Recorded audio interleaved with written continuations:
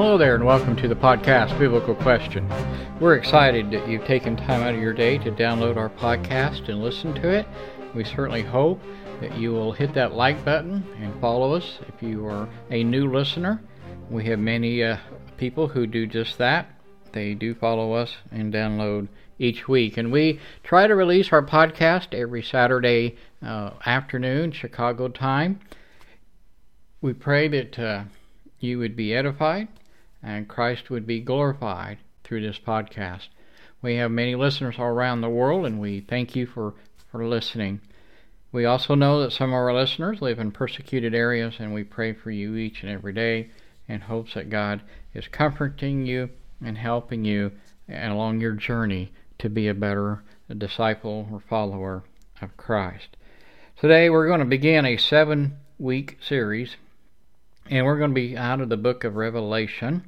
There's only one Revelation, and I know many people like to say Revelations, but there's really only one, and the one is from Christ himself. And so if you have a Bible and would like to follow along, I would encourage you to do so. For the most part, we will be in the book of Revelation, chapter 2, but we're going to do a little bit of back and forth here as we go through this study today, podcast, and of course the weeks to come. And this title of this particular podcast will be Lost Their First Love. And I would encourage you on your own, if you have the time or make time, to go back and read Acts chapter 19, starting at verse 23 to the end of the chapter. It was 10 to 15 years after the Apostle Paul planted this congregation in Ephesus. And you can read that in the book of Acts, where he planted this congregation, got them on their feet, got them going. Approximately 15 years later, here now we have the Apostle John, and he is going to write to the 7 churches in Revelation, and he's going to warn them and us. Really, these churches are timeless. We can find churches or congregations, actually I believe is a better word, closer to perhaps the Greek meaning. But anyhow, there is, even today we can find groups, Christian groups, churches, congregations, whatever, who could very easily fall into these 7 categories. And so, Revelation chapter 2, starting in verse 1, says, "To the angel of the church in Ephesus write, the one who holds the 7 stars in his right hand, the one who walks among the 7 golden lampstands, says this: I know your deeds, and your toil, and your perseverance, and that you cannot tolerate evil men, and you put to the test those who call themselves apostles, and they are not, and you found them to be false. Verse 3, and you have perseverance in having endured for my name's sake, and have not grown weary. But I had this against you, that you have left your first love. Therefore remember from where you have fallen, and repent, and do the deeds you did at first, or else I am coming to you, and I will remove your lampstand out of its place, unless you repent. Verse 6, yet this do you have, that you hate the deeds of the Nicolaitans, which I also hate. He who has an ear, let him hear what the Spirit says to the churches. To him who overcomes, I will grant to eat of the tree of life, which is in the paradise of God. There's a lot of wording here. We could probably spend a podcast down the road going through what some of these words mean, but obviously in the first 7 verses that we read here of chapter 2, the angel of the church, my guess is this would be to the elder there, the pastor there, who is leading the congregation. There could be other interpretations of that, and I'm not going to argue about it one way or another today. But it has to do, I believe, for the sake of this podcast, a leader of this particular congregation. Now, this word apostle just means somebody sent on a mission. If you go read in the book of Hebrews, Jesus is referred to as an apostle. Somebody who has a message and takes it and gives it to somebody else. In the Greek terminology, that word is apostle. And so, but there's some good things here that Jesus says. This is Jesus talking. You have perseverance, you've endured for my name's sake, and you've not grown tired.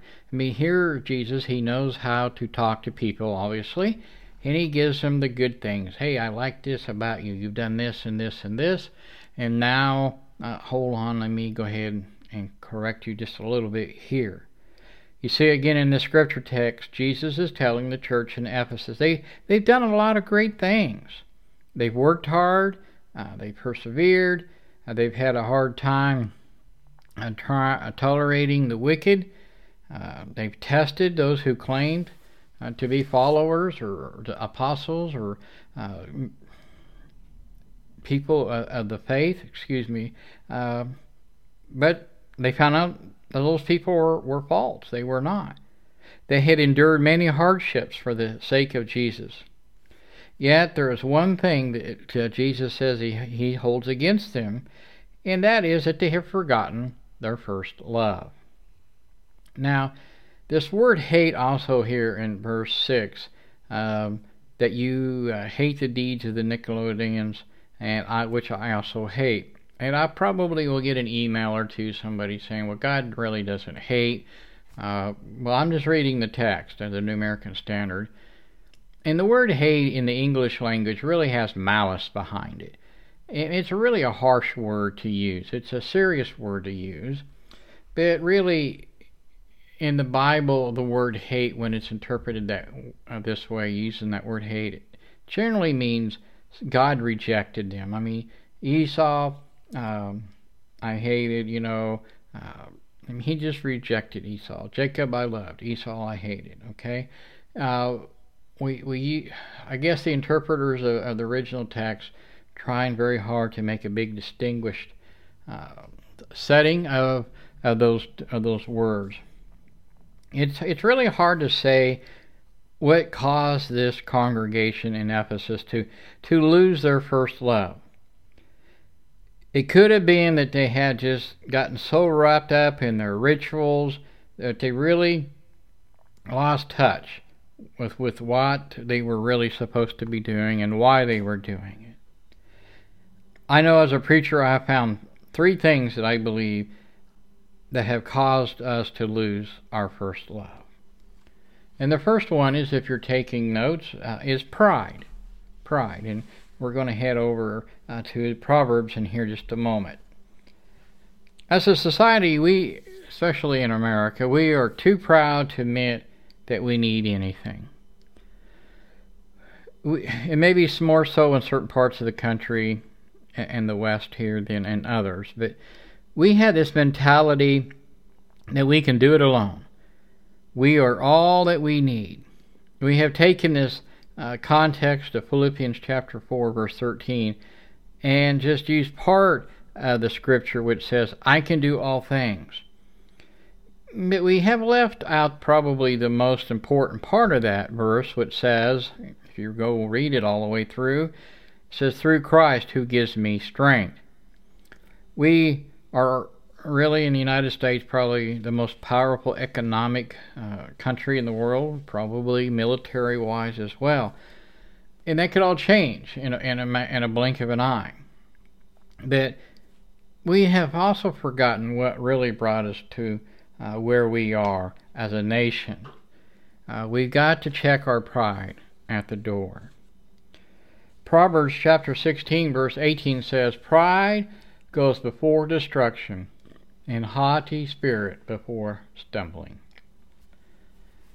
Reason number 2 is fear. I think in this area of our lives, we all will probably need to improve. We're too afraid of what others might think of us or me.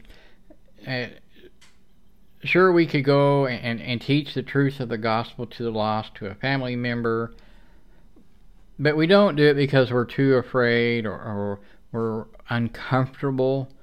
Maybe we're afraid that we're going to cause a division within our own family structure. We could make more solid commitment to God and do more to build up His kingdom, but with a larger commitment also comes more responsibility and the possibility of being labeled as a religious fanatic. And that could be within your family, that could be within your workplace or your school. And the church as a whole could really do so much more if we would just stop being afraid of offending someone. Doesn't mean we have to intentionally be rude or try to, that old saying, stick a knife in somebody's back. No, we don't need to do that. But we don't need to be afraid. We just need to preach the gospel and say, this is what God says. Being afraid that that somebody's going to think badly of us or worse of us, we just need to stop that. Obviously, Jesus, the apostles, or first century church, they were very brave and bold in the message. And they really, deep down, I don't think they really worried about offending people because their souls were at stake. They really needed to know who God is and what does He expect from His creation, and what does He expect from those in the church. By not telling lost souls around us the gospel, really, honestly, listeners, we are not showing Christ's love. We should not want anybody to be condemned to hell. Isaiah chapter 51 verse 7 says this, "Listen to me, you who know righteousness, a people whose heart is my law. Do not fear the reproach of man, nor be dismayed at their revilings." Okay, so again, we just need to be honest, sincere, use the Word of God correctly, and don't use it as a weapon. I've seen it used as a weapon before, and that's not what we're supposed to do. The third reason I think is selfishness. And I think this is the third main reason we have lost our first love is selfishness. And marriages fall apart because somebody is selfish or takes a dramatic advantage of another one. But it's simple. If we could do more for God,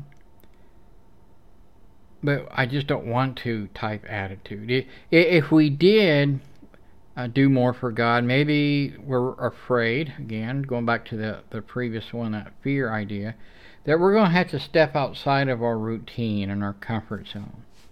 We might have to miss the football game once in a while. We might have to get to bed a little later than we normally would, or maybe wake up earlier than we normally would. There is no doubt in my mind that we live in a me society. But we are told repetitively in God's Word, what we call the Bible, that we are to be His servants. We are to act like servants, and we are to be servants. And one that of acting out of not selfishness, but rather the opposite, unselfishness. Are we, like Jesus, are we washing the feet of the disciples? And if you really stop and think about how He went to the cross for every sinner who's ever born, from Adam and Eve to the minute He comes back. And when you think about this washing of the feet idea, they didn't wear tennis shoes or cowboy boots, or many times they were barefoot, or they just had some kind of a sandal or whatever, and it was very nasty. They walked everywhere. They worked in the fields that way. And so to wash somebody's feet back in those days, that's about as low as you could get. You hired servants to do that for your guest. And notice here, Jesus here in Mark chapter 9, verse 35. Sitting down, that'd be Jesus, he called the 12 and said to them, if anyone wants to be first, he shall be last of all and servant of all. Jesus made it pretty clear, cut and dry here, by telling his original 12, his disciples, to serve others and to basically leave their egos at home. Leave them at the door. What a concept for the church today, especially here in America. And I've been in other countries, and the church there also has problems, but maybe not the selfishness idea that I've witnessed so much here in the United States. We need to leave the ego at home. That's what we really need to do. We need to take a long look in the mirror, because we are partially to blame. We are why people are so confused by God when we have this big ego trip. We've gotten away from finding joy that God has for us and wants us to have.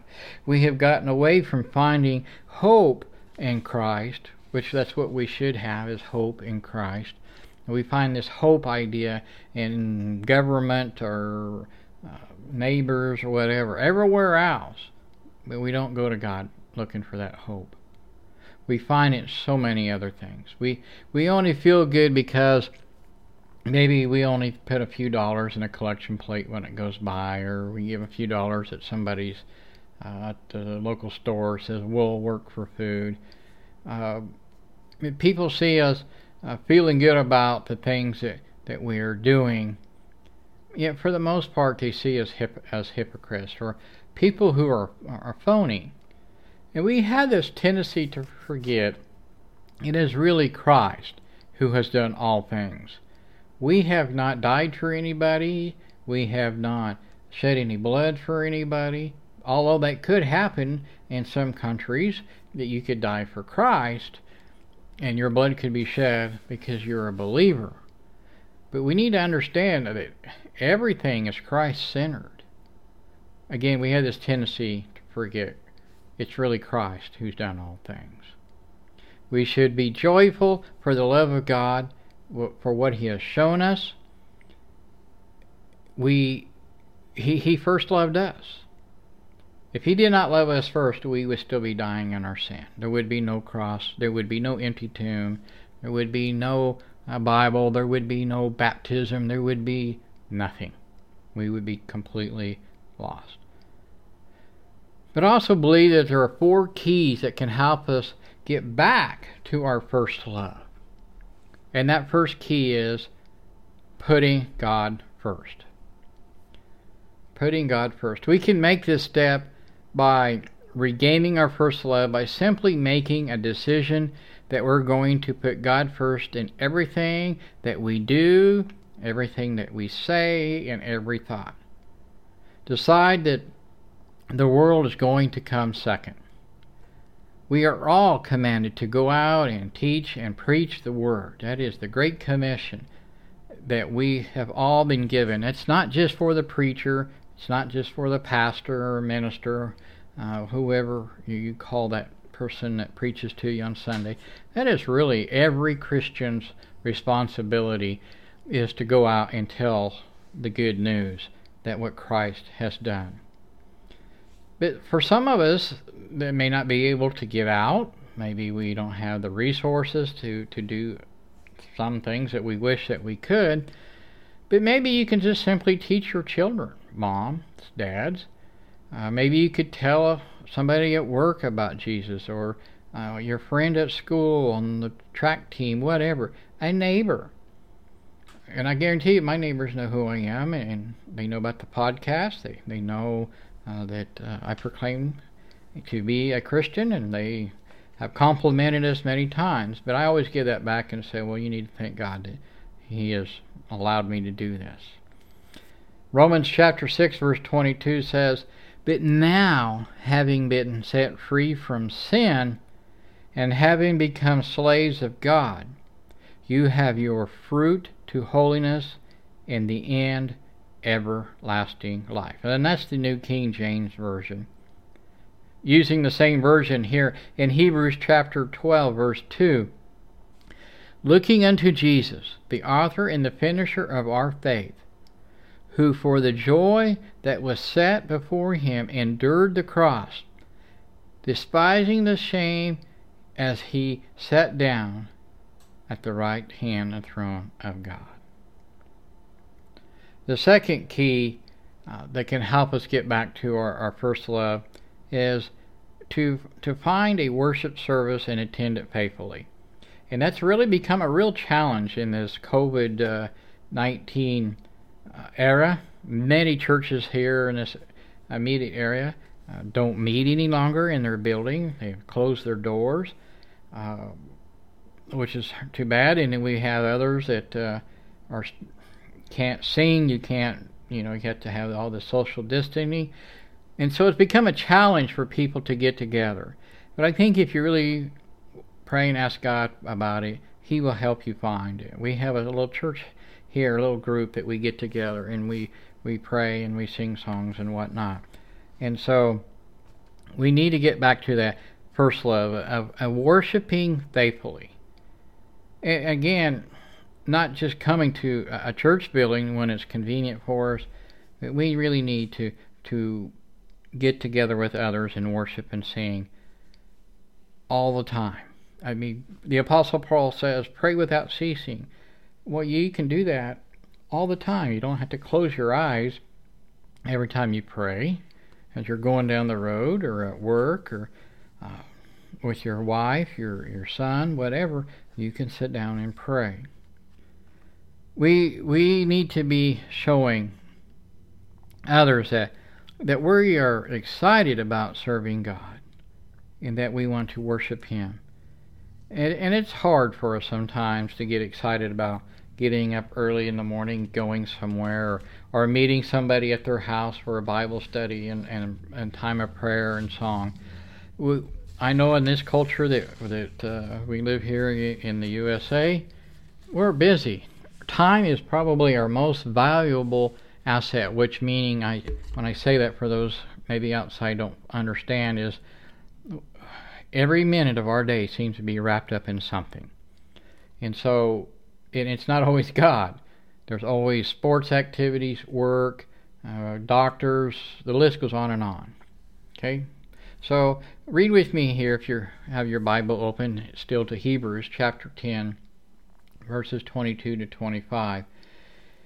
Let us draw near with a sincere heart and full of assurance of faith, having our hearts sprinkled clean from an evil conscience, and our bodies washed pure with water. Let us hold fast the confession of our hope without wavering, for He who promised is faithful. Let us consider how to stimulate one another to love one another and good deeds. Okay? That's what we need to be doing. We need to help each other and encourage each other. And it's not always easy. I don't believe it ever has been. The third key idea of getting back to our first love is we really need to go and have a sincere prayer life. And I've spoken a lot about this on previous podcasts. I realize that. But we really need to go to prayer, and we need to ask God for His guidance. We need to ask God for His wisdom and for His will in our lives. This is the one thing that we really seem to neglect in different parts of the country where I've been. Prayer is not always part of the worship service. They might have a prayer, but it's usually very short, and it's almost exactly the same prayer each and every time they get up and pray. And then I've been around other groups where they just all take turns praying, and the men lead out a prayer for the entire group, and they take turns, and they just kind of go around in a circle, and it's very edifying. I really always appreciate sincere prayer life, and especially in public prayer like that. Prayer doesn't cost us anything but our time, and again, our time in this part of the world seems to be very little extra time. And the devil knows all too well, if he can keep us off of our knees and out of prayer, he's winning. And he will not have that, and we will not have, I should say, we will not have that closeness to our first love, which is Christ. God has always encouraged prayer from his people. And I'm going to read 2 verses back out of the Old Testament, show you how far back this goes, and this idea that he wants his people to pray. Numbers chapter 11, verse 17, Then I will come down, and I will speak with you there, and I will take the Spirit who is upon you, and will put him upon them, and they shall bear the burden of the people with you, so that you will not bear it all alone. Jeremiah chapter 33, verse 3 says, Call to me, and I will answer you, and I will tell you great and mighty things which you do not know. You know, Jesus, he displayed a very strong prayer life, and so did the prophets.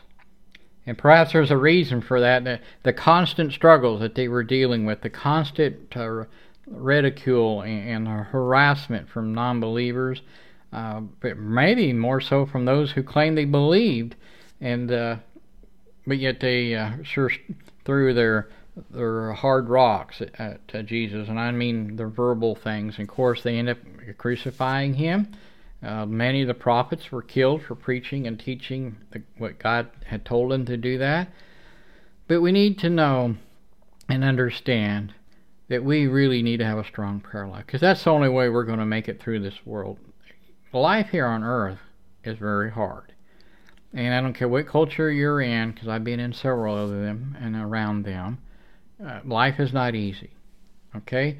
And so we need God. We really, truly do. Prayer was very much, again, part of these people in the Bible that we read. Very much part of their daily lives. And God has promised to answer the prayers of a righteous man. We are told we have not because we ask not. In other words, we don't pray. And the fourth and final key that I think for us to getting back to our first love is this. The Bible is truly inspired Word of God. Every word there is from the Holy Spirit. And yet, listeners, many people in churches that I have been around, they always go looking for answers in other venues. And what I mean by that is self-help books. That's probably the number one selling book in Christian bookstores, other than a Bible's, is the self-help book. There's radio call-in shows. There's the Dear Abby, which is, I don't know if she's still around or not, that's been around when I was growing up. And even places where God is really not. And yet, when we look into His Word, the Bible, we find the answers to problems. We find guidance in those issues and how we can grow closer to God, and how that we can serve Him, and how we can know what His will really is in our life, how we really are supposed to worship Him, that we're supposed to tell others, and that He wants the prayer life, and so on. Every congregation that I've ever been around in the United States, everybody has at least one Bible. They're free. You can download them off the internet. And I know that some countries kind of restrict that, especially communist countries and Muslim countries. But why would you, if you can't afford to go buy a Bible at your local five and dime store, why not just download it for free? There's free apps on your phone, and you can listen to it. My wife and I, we have them on our phone, and we listen to it going down the road. We listen to it in the house. We rarely turn on a television anymore. And as we start this series, I want to challenge everyone listening to read through your Bible. To read through it from Genesis chapter 1 to the last Amen in the book of Revelation. It takes time to read that. a valuable thing that we cherish and we don't have enough of in this country. And that's our own fault. We've allowed our debt to mount. We work a lot of hours. We call the kids to all the different sporting events and so on. But we need to figure out how to have a structured Christian life. Romans 10:17 says, "Consequently, faith comes from hearing the message, and the message is heard through the word of Christ." There are so many parallels, listeners, between the church of Ephesus and the church today. We can do more than we ever have done before. And we're not doing these things because we love God. Are we doing them because we love being praised? I know many people who are in the pulpit, that's why they're there. They like that praise. You may be listening today and you think, well, I really just haven't been that faithful to God. Well, then please, I would beg you to examine your life and find your first love again. To find time to talk to Jesus and to read His words. Remember the last words that Jesus will give the church here to Ephesus. And I'm going to read it again. Chapter 2, verse 7. "To him who overcomes, I will grant to eat the tree of life, which is in paradise of God." Listeners, we all can overcome the things which Christ has warned us against.